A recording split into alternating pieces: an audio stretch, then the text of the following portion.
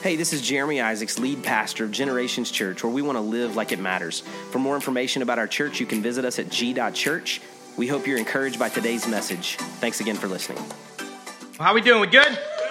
Hey, all right. You sound good. You are looking good today. Look to your neighbor and say, you look good. You look good. Look to your other neighbor and say, I don't think they paid the air conditioning bill today. It's a little warm in here, but that's all right. You use those tithe envelopes, those connection cards as fans. That's fine. If you ball them up and hit somebody, they're probably going to hit you back, all right? But you can use them as a fan. Feel free to do that. But I'm thankful that you're here. You get a lot of warm bodies in here. It doesn't cool down as quick as we want it to, but I am thankful that you're here. You chose a great day to be here. We've already had an unbelievable time together, and I'm believing God for another amazing time together in these next few moments that we have. And I tell this joke, it's one of the 3 or 4 that I've got. I tell this joke about twice a year, but when I was growing up, my dad was my pastor, and when he would preach on days like this, he would say, you know, there's a couple hard things to do in life. The first hard thing to do is to climb a wall that's leaning toward you. That's pretty difficult to do. He said the second hard thing to do is to kiss a girl that's leaning away from you. That's also a very difficult thing. I've tried it. I don't recommend it. The third hard thing to do is to preach or teach to a group of people that are waiting to eat and play games. And I know that some of you, that's kind of where you're at. You walked up today and your kids were getting out of the car and they were like, I don't want to go to church. Maybe you decided you didn't want to go to church, but you're in the room. And so we're going to buckle up and just get some stuff done today. But I am thankful that you're here. It's a great day. It's Sunday Fun Day. This is something we do annually where we just come together for a time outside after church to fellowship and to have some fun together. Church should be fun. Right? Can I get in it? You missed a good amen spot right there. Church should be fun. It should be community and fellowship. And there's a lot that we do in this moment and these moments that are sacred, but our relationships with one another and how we express those things, we should have a good time doing that. I think that the followers of Jesus Christ should be some of the most joy-filled people on the planet. And so we want to do that together today after our service. And so I'm excited you'll hang around for a few minutes and eat some barbecue and play some games. We'll have a good time. We also had our ribbon cutting right before this service, and hopefully some of you were here early enough to be a part of that. But we were celebrating the provision of God through God's people, that we were able to purchase this entire building and all of the surrounding property here to allow us to continue to do ministry in this place. We've been renters since our first service all the way back in January of 2012 for the first few years at Sequoia High School, and since then here in this facility, but as renters. And so now we're owners, and we're thankful for that. And I said just a few minutes ago in that ceremony that this ribbon cutting was not a finish line, but a new starting line. That we're trusting God for just kind of renewing our faith and trust in Him for all that He has before us in the days ahead. And I've never been more committed to that than I am right now. And so I'm thankful for all that God has done. And one more quick thing that I just want to tell you is if you have recently made a first-time decision to follow Jesus Christ, or you've made what we call a recommitment, we would love for you to go public with that in baptism, water baptism on Sunday, September the 10th. So it's just a few weeks away. We want you to register on our website or the Church Center app and be baptized on that Sunday. And if you'll go ahead and do that now, that'll give you time to tell your friends and family so they can come and celebrate with us as we celebrate God's work in you. So we want you to be a part of that. Well, today we are concluding the series that we started a few weeks ago called Figuring Out Family.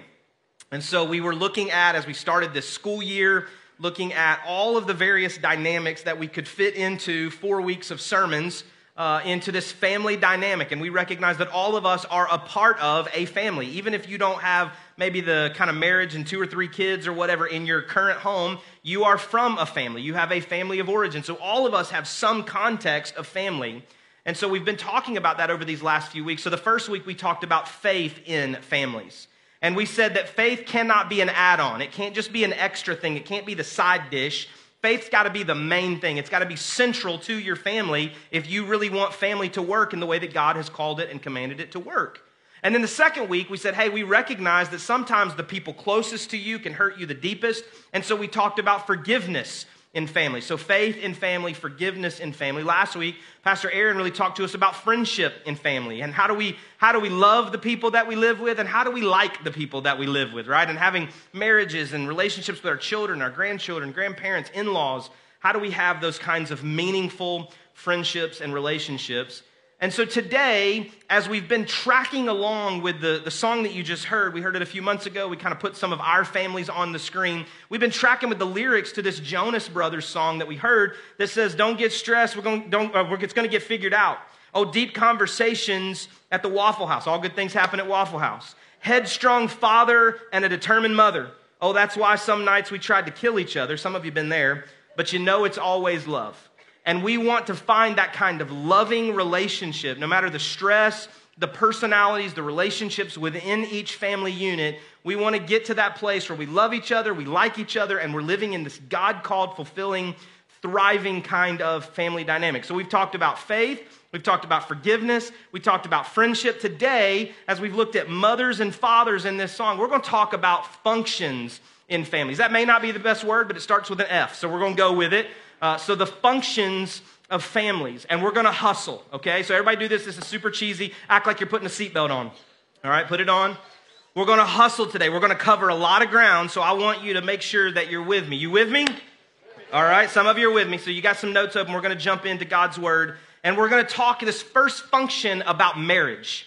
We're going to talk about marriage, and if you got a Bible, you can go with me to Genesis chapter 2. It's the first book of the Bible. We're going to the second chapter of that book, and we're going to talk about marriage. Now, we've talked about marriage a little bit in week 1, a little bit in week 2, but today I want to spend a few more minutes talking about this idea of marriage because I recognize that a number of you in the room are married or you desire to be married at some point. Some of you have been married and you are now divorced or have been divorced, so you recognize the tension that may exist in a family relationship or a marital relationship, that either one or both partners are not kind of grounded in faith in Jesus Christ.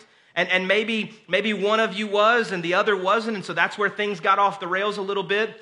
But as we talk about marriage, I want us to look to God's Word and not just to external sources. We're going to talk about a few of those sources in a minute. But this is what it says in Genesis 2, verses 20 through 24.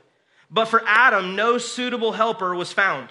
So the Lord God caused the man to fall into a deep sleep, and while he was sleeping, he took one of the man's ribs, then closed up that place with flesh. Then the Lord God made a woman from the rib he had taken out of the man, and he brought her to the man. And the man said, "This is now bone of my bones and flesh of my flesh. She shall be called woman, for she was taken out of man. That is why a man leaves his father and mother and is united to his wife, and they become one flesh." Now, there's a couple of interesting things here to recognize. First, this passage in Genesis was quoted by Jesus in the Gospels. It was also quoted by the Apostle Paul later in the New Testament letters. And so this passage is one that is referenced a couple of places in the Bible. But when we're looking at this passage, we see that it predates the law. It predates government. And so we believe that marriage is an institution that was established by God himself. And that institution that God established was that he made a man and then he made a woman and he united them to become one. It's kind of that God math that doesn't always make sense, right? 1 + 1 = 1. And so you're trying to figure out, what does that look like? Well, it looks like what God defined it to be. And that's how we see marriage defined. And so when we stand for this definition of marriage and we stand against efforts to redefine marriage, we don't do that because we're judgmental or we're mean or we're hypocritical people. We do that because we don't believe that we get to redefine something that God himself defined. And so for all of us, as we try to recognize what does this look like, we recognize that some people see this differently than we do. We recognize that you may read Scripture, you may love God, but you see marriage differently than we do. And we love you, and we want you to be here, and we want you to belong to this place as you struggle to search to believe what you understand to believe. But we need you to know where we stand on this issue, that we hold these truths from Scripture that God defined marriage. And so we believe that this is God's best for you. And that anything outside of this, not one single specific thing, but anything outside of this is not God's best and not God's design for marriage. And so it makes it more difficult. And so we honor marriage. In fact, it says that in Hebrews chapter 13, verse 4, when it says this: marriage should be honored by all, and the marriage bed kept pure, for God will judge the adulterer and all the sexually immoral. We don't isolate one sin over another, one thing over another. We believe that marriage as defined and as created by God is to be honored, and anything outside of that definition that God has created, any type of sexual immorality, any type of adultery, anything that goes against that is not God's best for any of us. And so we strive to keep the marriage bed pure. We don't violate the trust of our spouse, and we don't play married. In this culture, there's a lot of things that are pushing at the idea of marriage, and one of those is that just for our pleasure, there may be other circumstances at play, but in the instance here, just for our pleasure, we would just kind of kick the tires a little bit. We would just decide, like, hey, is this what we want to do, without commitment to one another, without fully giving ourselves toward one another, we would just live together. And cohabitation actually makes it more difficult if you do intend to get married. Latest studies reveal that somewhere between 50 and 80% more likely to be divorced if you live together prior to marriage. And maybe some of you are like, hey, man, we did live together before we got married. And what are you telling us? I'm saying, hey, God can restore. God can redeem. God is gracious and merciful. But if you are in a place right now where you're choosing that route, I'm saying don't make it harder than it has to be. Choose God's best. Choose God's design. But I also want you to hear my heart right here. All of the things that I've already talked about a little bit right here so far make it sound like we're just saying like, hey, marriage can be a struggle and man, there's some heaviness to it, and maybe there is, but it's not just that we're calling us or that we believe Scripture is calling us just to hold on and try to make it through and just don't do bad things. No. We believe that God desires for you to have a loving, fulfilling marriage. We believe it's a gift to you. And we believe that if you desire to be married, God desires for you to be married, and He wants it to be a loving environment, one that makes you better and one that makes them better. Look at this in Proverbs 18:22. He who finds a wife finds what is good and receives favor from the Lord. It's a good thing. Look at your neighbor and say, it's a good thing. Look at your other neighbor and say, I'm still hot in the room. I'm still hot in the room. It's a good thing. And I know some of you in the room, you're single and you don't want to be. And if the desire of your heart is to be married, I encourage you to continue to seek the Lord, allow Him to continue to shape and mold you, and trust that when the time is right, He will send you the gift of a spouse. And it will be a gift to you. And when you receive that gift of a spouse, treat them as such. Because I think there might be some people in the room that would tell you, hey, they are already married or they have been married, and they stopped treating one another as a gift. They stopped treating one another as a blessing from God, and perhaps that's where things started down a path towards trouble. I love these verses in Proverbs 31. This is a chapter that's often used to speak on Mother's Day or to women, but look at the language here that says this in verse 11 and 12. Her husband has full confidence in her and lacks nothing of value. She brings him good, not harm, all the days of her life. Her husband has full confidence in her, that he believes in her. He calls out the God calling on the inside of her. He paints the potential that exists in her life and that they are mutually beneficial to one another. This is a gift from God. What a beautiful picture for both partners here. And again, maybe you're sitting here today and you recognize like, hey, that's not the picture of our current marriage. I'm sitting next to my spouse, or I wish I was sitting next to my spouse. I'm here, they're not. Or maybe we're both here, but we both recognize like it doesn't feel like this beautiful picture you're trying to paint, and we're just not sure what the next step is. Well, I know what the narrative of culture would tell you the next step is, that there's just, an easy out. And let me just say to you, I don't know all the dynamics of your relationship. I don't know everything you're walking through, everything you have walked through. I don't know all that you're facing. And there may be some specific things that are insurmountable, perhaps. There's some things that are spelled out in Scripture, and maybe you feel like you are justified. But as we read through the pages of Scripture, like 99.9% of irreconcilable differences through the power of God are reconcilable. And we believe that God's power can redeem those things that are broken and seem lost in your marriage and in your relationship. And one of the best things that you can do, even if you don't feel like it today, is to come to church together. In fact, statistics tell us this: couples who attend church weekly are 47% less likely to divorce. Couples who attend church together weekly are 47% less likely to divorce. Church isn't the magic formula, but it's like the secret sauce, right? It's not the magic formula, but man, it's just the secret sauce. And I said it earlier, but I know that culture's kind of pushing on the idea of marriage. Is it worth it? Why does it matter? Should we do it? Should we not? And I told you a few weeks ago that kind of the normal conversation is that, hey, 50% of marriages are going to end in divorce anyway, so why should we even worry about getting married? And let me just say to you again, and I talked about this 2 weeks ago, that statistic is false. It's not a true statistic, not from a real study. In the early 1980s, they did a study based on the lifespan of the average adult and the probability they might get married depending on how long they lived. They did not look at couples and look at their ratios and percentages of getting divorced. They didn't. In fact, the current numbers are this. In the United States, 22% of women and 21% of men have ever been divorced even one time. When you add in those who have been married and divorced a second or third or even fourth time, and you start to see those numbers come down, It is far less than 50% of marriages that end in divorce. So I'm telling you, you can make it. Like you can have a fulfilling, thriving, God-honoring relationship in your marriage. So love Jesus with all your heart. Love your spouse. When things are tough, get into counseling. We believe in it. We think it would help you. Find you a Christian counselor that will ground you in the Word of God. We'll help you find someone. Pray together, forgive, rebuild trust, and be a testimony of God's redemptive work in your family story. Change the narrative. There are some people in this room that can speak to that reality being possible. So we got to view marriage God's way and see if it doesn't function a little better. Here's the second function we're going to talk about. We're going to talk about parenting. Now I recognize when I say parenting, that also includes a lot of different perspectives in the room. Some of you have no kids. Some of you don't ever want kids. You just want to be the cool aunt and uncle, and that's awesome too. We love the cool aunt and uncle.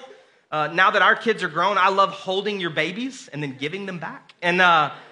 But like some of you have grade school age kids. Some of you have toddlers and little babies, right? Some of you have empty nests because your babies have all grown and they're having babies perhaps. So there's a lot of different context here. And I don't have time to unpack all of these things, nor do I position myself as an expert in this field. But I just want to remind parents of a few guiding principles. Here's the first. Parents have one job. One job. Now, I know you're thinking, that's not true. I've done 78 jobs today for my kids, right? But parents have one job. Look at this in Proverbs 22:6. Train up a child in the way he should go. And even when he's old, he will not depart from it. Train up a child in the way he should go. That's our responsibility as parents. That's the job that we have been given and tasked with. And I don't say that to minimize the hundreds or even thousands of other things that we get to do as parents. And I did say get to do as parents, because I know there's a lot of people that would just love to have children and they don't get to have children for one reason or another. So when we recognize that, we say, hey, we get to do these things as parents. We teach them to walk and talk. We teach them to read and write along with their teachers. We teach them yes, sir, and no, sir, and yes, ma'am, and no, ma'am. We teach them please and thank you. We teach them to date. We teach them to manage money. We teach them to drive, and so much more. But when God gave you children, He knew who you were. He knew who you were, and He knew what your personality would be. And He also knew that there would be a struggle for some of us because we would be swayed by TikTok videos and Instagram reels and Facebook posts, and we would be worried about how other moms make the school lunches for their kids and all that they include, and our kids just get Little Debbie's and, a Coke. I mean, that's just what they're getting, right? And it's like, okay, maybe that makes us a terrible parent, but that's what my kids are getting. I don't know. Or we look at it and we're like, oh my goodness, look at the first car they gave their kid. We can't afford to give them a bicycle, right? I mean, it's just like, the comparison game robs us of the joys of parenting. But God knew who you were.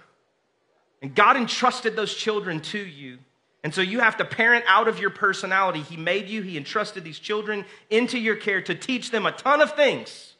But the one job He asks you to do is to help them to understand who God is and who God can be for them. Perhaps the most popular verse, other than the one we just read about parenting, is found in Ephesians chapter 6, when it says this in verse 4, "Fathers, do not provoke your children to anger, but bring them up in the discipline and instruction of the Lord."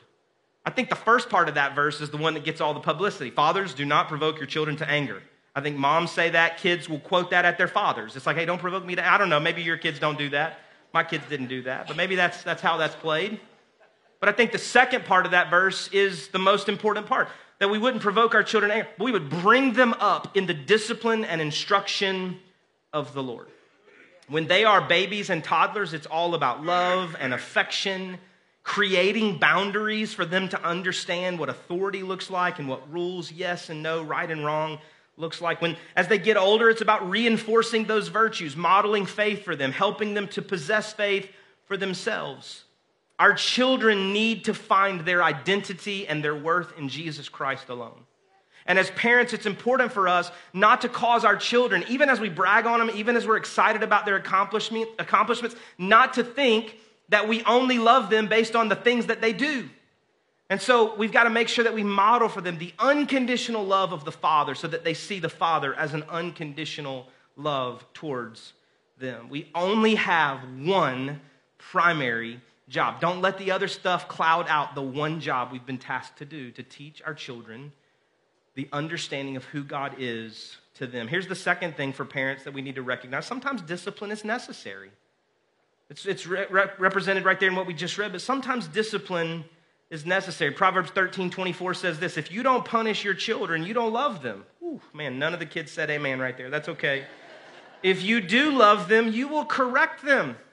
If you do love them, you will correct them. Again, depending on your stage of life, you may feel like all you do is discipline your kids. Anybody just want to be brave enough to say, I feel like that's what I do 24/7 right now? Yeah, some of you. I remember a season of time when our kids were younger, and I came home one day from work, and at that time we had a 6, 4, and 2-year-old boys and a newborn little girl, okay? And the 6-year-old was a little cautious, so he would make the 2-year-old like ride the bicycle down the slide and hurt himself, and the newborn would be laying in the living room floor just fine by herself, and the 4-year-old would just come and like grab her by the neck and bring her into the kitchen, and just lovingly in a kind way. And I came home one day, I just remember vividly coming home one day like hero of the world, like I could solve all the world's problems, and she was like, I feel like all I've done is gotten onto him all day. Can you just help me for a few? Like some of you, that's the season you find yourself in right now. That's where you are. You just feel like, man, I discipline. What do you think? Discipline's necessary. Absolutely, it's not. That's all we're doing right now in this season. But I want you to remember that, like, it's just a season. Discipline stays with you, but like what you're in right now is just a season. I remember when we were in seasons like that, some of the older, really well-intended parents and maybe even grandparents in our lives would look at us with all the compassion they could muster, and they were trying to encourage us by saying, oh, man, the days are long, but the years are so short. I'd be like, you shut your mouth is what you can say right now. Because the days are long. That's all we're worried about. The days are long, right? And I recognize like that may be where you're at right now, and it feels like it's never going to end. And again, the season we find ourselves in is so different. And I'm probably sure that there's some couples on our staff that have young children that I love to hold and give back. But like that, I've probably said that, the days are long, but the years are so short. And they probably said, you shut your mouth. I mean, I don't know what they've said, but like I recognize like there is truth in that, but sometimes it's just the days are long. Because time flies when you're having fun, but it also flies when you're not having fun. Like time's just moving. It's just flying. And so we have to be super intentional with our time, and we have to recognize that we should have tons of fun.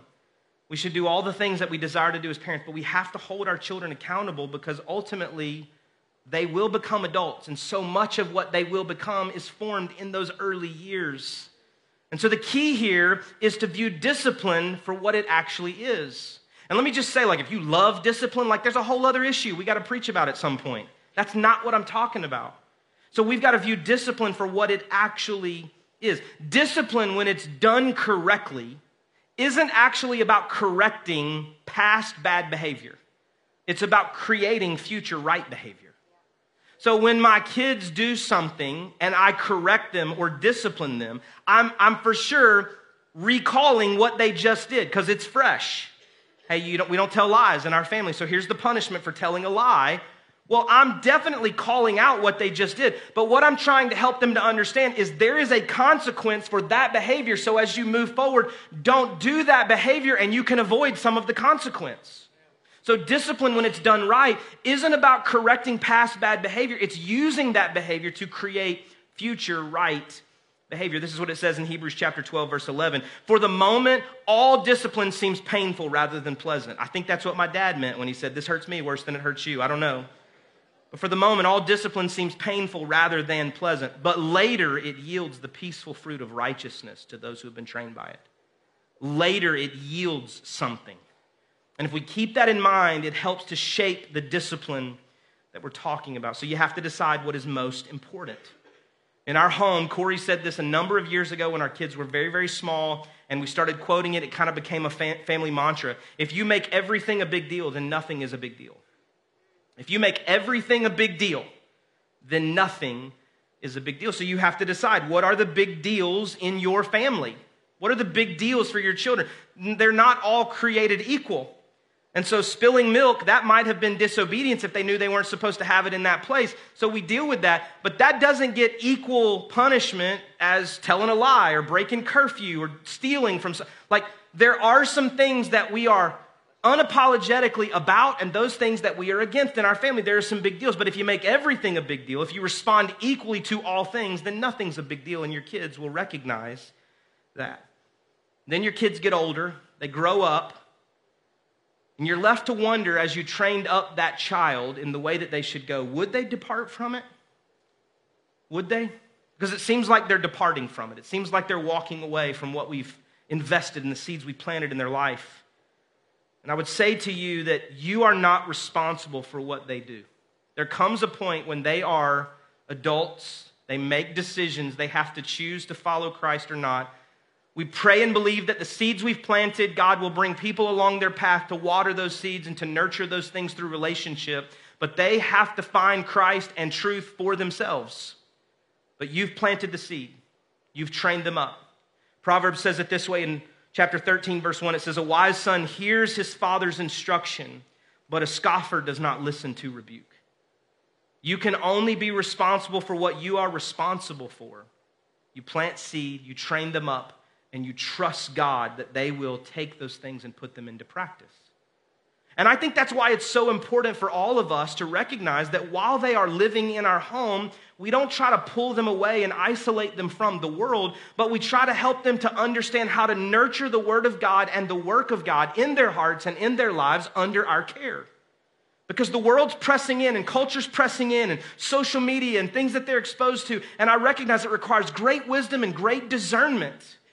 But we also have to say, like, they're going to find those things at some point. Why would I not want to help them learn those lessons under my care? Why would I not want to take them to God's Word myself when they're in my home, rather than them be exposed to something outside of my care and they don't have anybody to lean on? They don't have anybody to trust.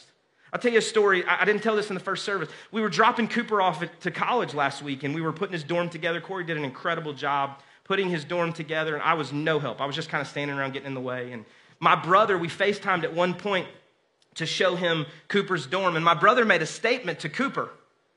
He said, Coop, hey, listen, it's Uncle Jason. Listen, if there's ever a time you can't call your dad, you get one call a semester to me.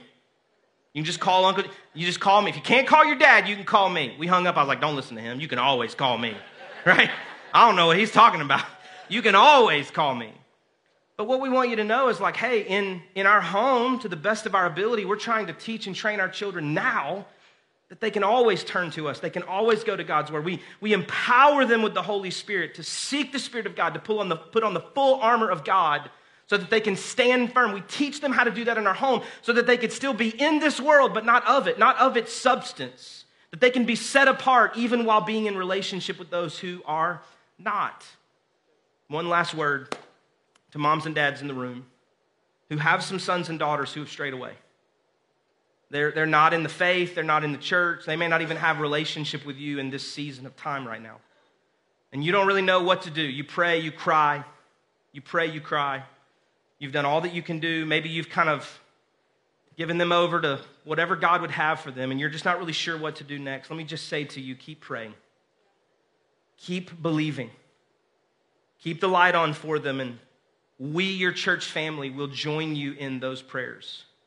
The prodigal sons and daughters are going to come home. I think in this next season of ministry, we're going to see that over and over and over.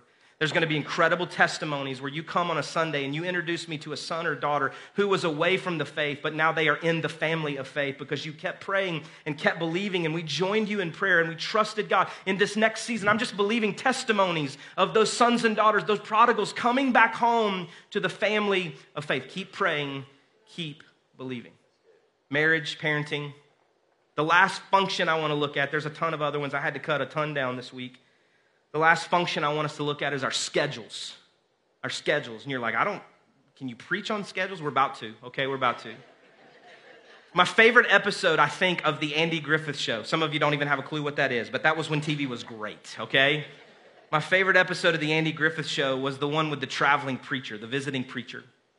And he's preaching that day, and he's encouraging them to rest, take a load off, relax, and so what do? They decide to make a bunch of plans to create relaxation for everybody, and to do so, they absolutely wear themselves out doing it.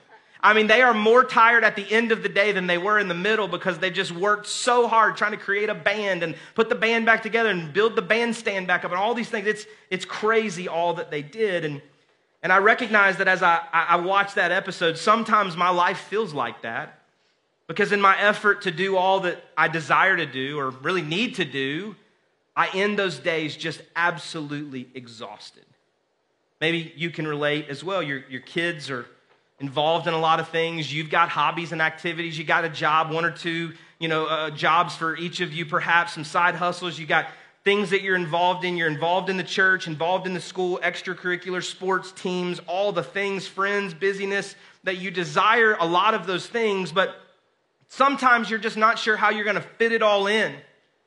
And your head's left spinning and trying to wonder, like, where do you find any relief? Where do you find any kind of rest in the middle of that chaos? I love this quote from John Maxwell. He says this. He says, the question is not if your calendar will get filled. The question is who gets to fill your calendar. The question is not if it will get filled. It will get filled up. But the question is who gets to fill your calendar. And while I appreciate that unless you're your own boss, there are definitely times when someone else can speak into your schedule and require you to do things that weren't necessarily your idea. For the most part, we are as busy as we choose to be. For the most part, we are as busy as we choose to be. And there's something in our brains, checking off a to-do list, being involved in so many things, that releases dopamine in our brains, and we get this high from accomplishing something or being a part of something or being accepted into a group. And so we love that feeling, and our brain keeps pushing us towards those environments more and more so that we experience that rush over and over and over again. But ultimately, we have to recognize that we are as busy as we choose to be. How many of us, and I'm so guilty of this, when somebody says, hey, how are you? How you doing? Busy. That's our response. That's not a state of being. That's not a condition. It's a choice that we have made so often in most of the seasons of our time. So the question is, what role do we want our schedules and our busyness to play in the function of our families? What role do we want it to play? We must prioritize what's important. Ephesians chapter 5, verses 15 and 16 says it this way. Look carefully then how you walk, not as unwise, but as wise, making the best use of the time, because the days are evil. Making the best use of the time. Not being unwise. Elsewhere in 1 Corinthians, the Apostle Paul says, while everything is permissible, it doesn't mean that everything's beneficial.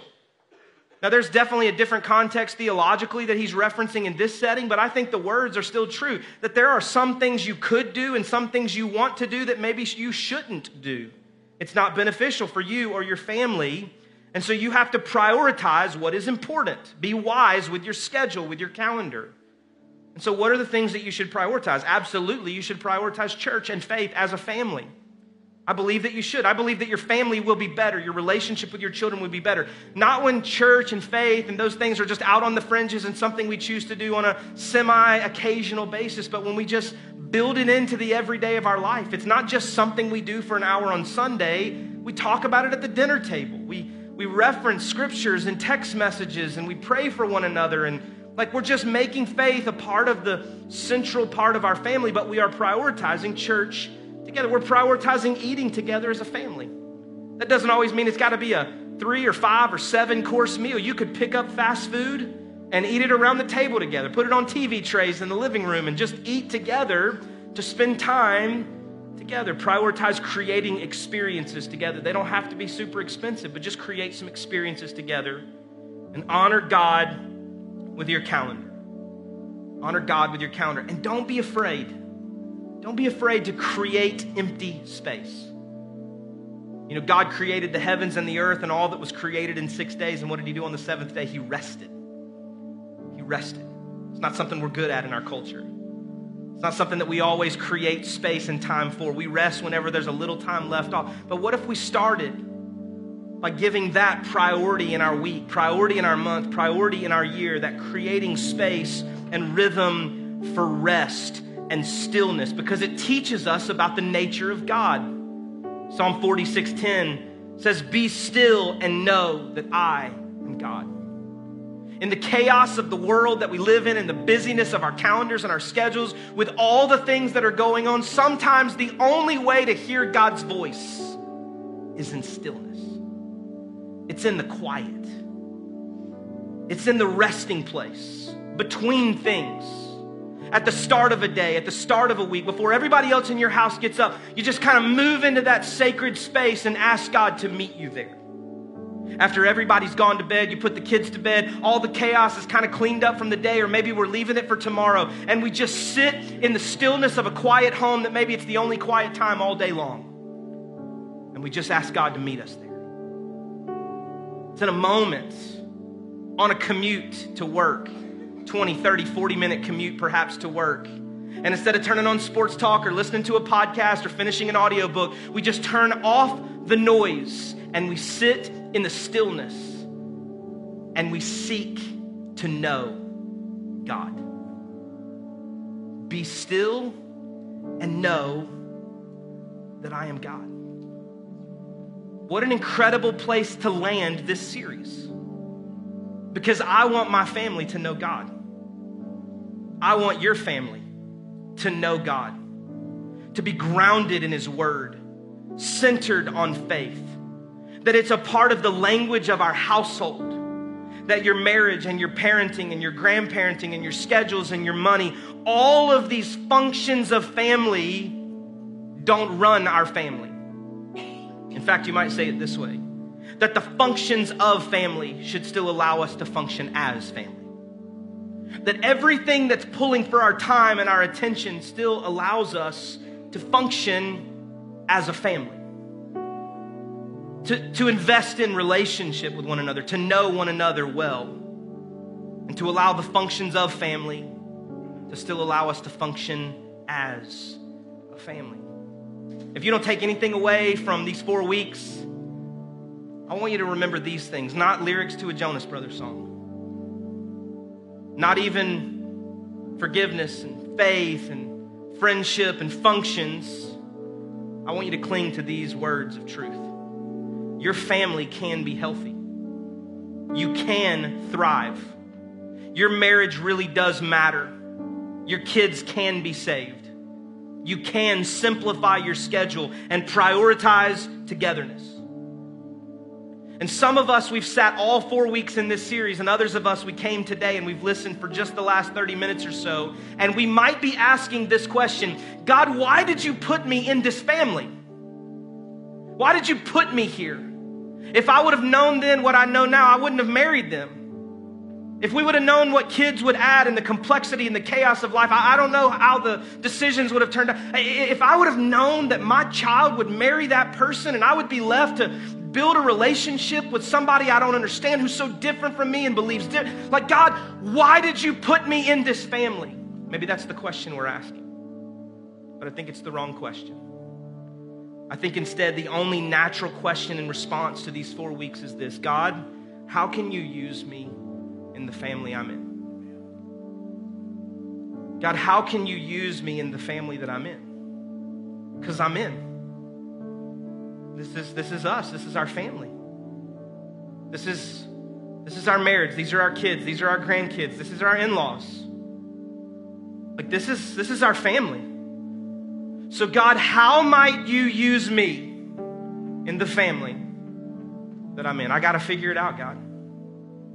I got to figure it out. I got to figure out how to live according to your plan and find your best in all the mess of family.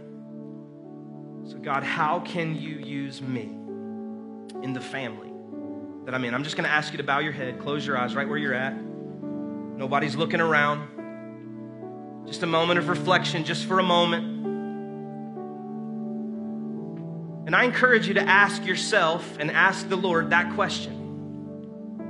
God, how can you use me in the family that I'm in? God, how can you use me in the family that I'm in? And now if you would say, Jeremy, for me, to allow God to use me, I need to be in relationship with God, and I'm not. I'm a sinner in need of a Savior, and I need Him to forgive my sins and to be the Lord of my life. If that's you, nobody's looking around, I'm just going to ask you just to lift your hand right where you're at. We want to pray for you in just a moment. You can put it right back down. Thank you so much. Thank you so much. You're not the only one. If that's you, just lift it right where you're at. Thank you so much. And now if you would say, Jeremy, for me, I just need you to pray for my family. I don't have to know the need. Just say, hey, I just need you to pray for my family. If that's you, would you lift your hand? So many of us today. So many of us today. Let's pray together. God, we thank you for this time. We thank you, God, that we have an opportunity to respond to your word. In the midst of a day filled with fun and excitement and celebration, we've created this sacred space and invited you into it because we need you to do what only you can do. So God, for every single one of us, we ask you to help us to answer that question. God, how can you use me in the family that I'm in? And God, right now I pray for every person that lifted their hand to ask you to be the Lord and Savior of their life. And if that was you, if you did lift your hand, I encourage you right now, say, God, forgive my sins and be my Lord. Lead and guide my life. Give him control right now. Give him permission. Ask him to do that work in your heart. We believe he'll save you. And God, I pray right now for every person that just acknowledged their need for you to do a work in their family. I don't know the need, but God, you do. And so wherever there's hurt, God, would you heal it? Wherever things seem lost and maybe left for dead, God, would you resurrect it back to life? Would you just infuse families with a sense of affection and love for one another that they receive out of the love that you have for them? God, I pray for prodigals to come home. I pray for lost sons and daughters to find faith again. That the training that their moms and dads have done to instill faith in them, the seeds that were planted or those that were planted by someone outside of their home, if faith wasn't a context when they were growing up, God, I just pray right now that you'd bring them home. And wherever they are on this Sunday morning, that they would know that there's a church family praying for them right now. Fill those rooms with a sense of your presence. We pray for every family in our church and everyone in our community that it would glorify you for your name. In Jesus' name we pray. Amen. Thanks again for listening. If today's message was an encouragement to you, we invite you to share it with your friends and family. Maybe subscribe, rate, and review the podcast. It just helps us spread the word about what God's doing here at Generations Church. For more information about the church, visit us at g.church. Have a great day, and God bless.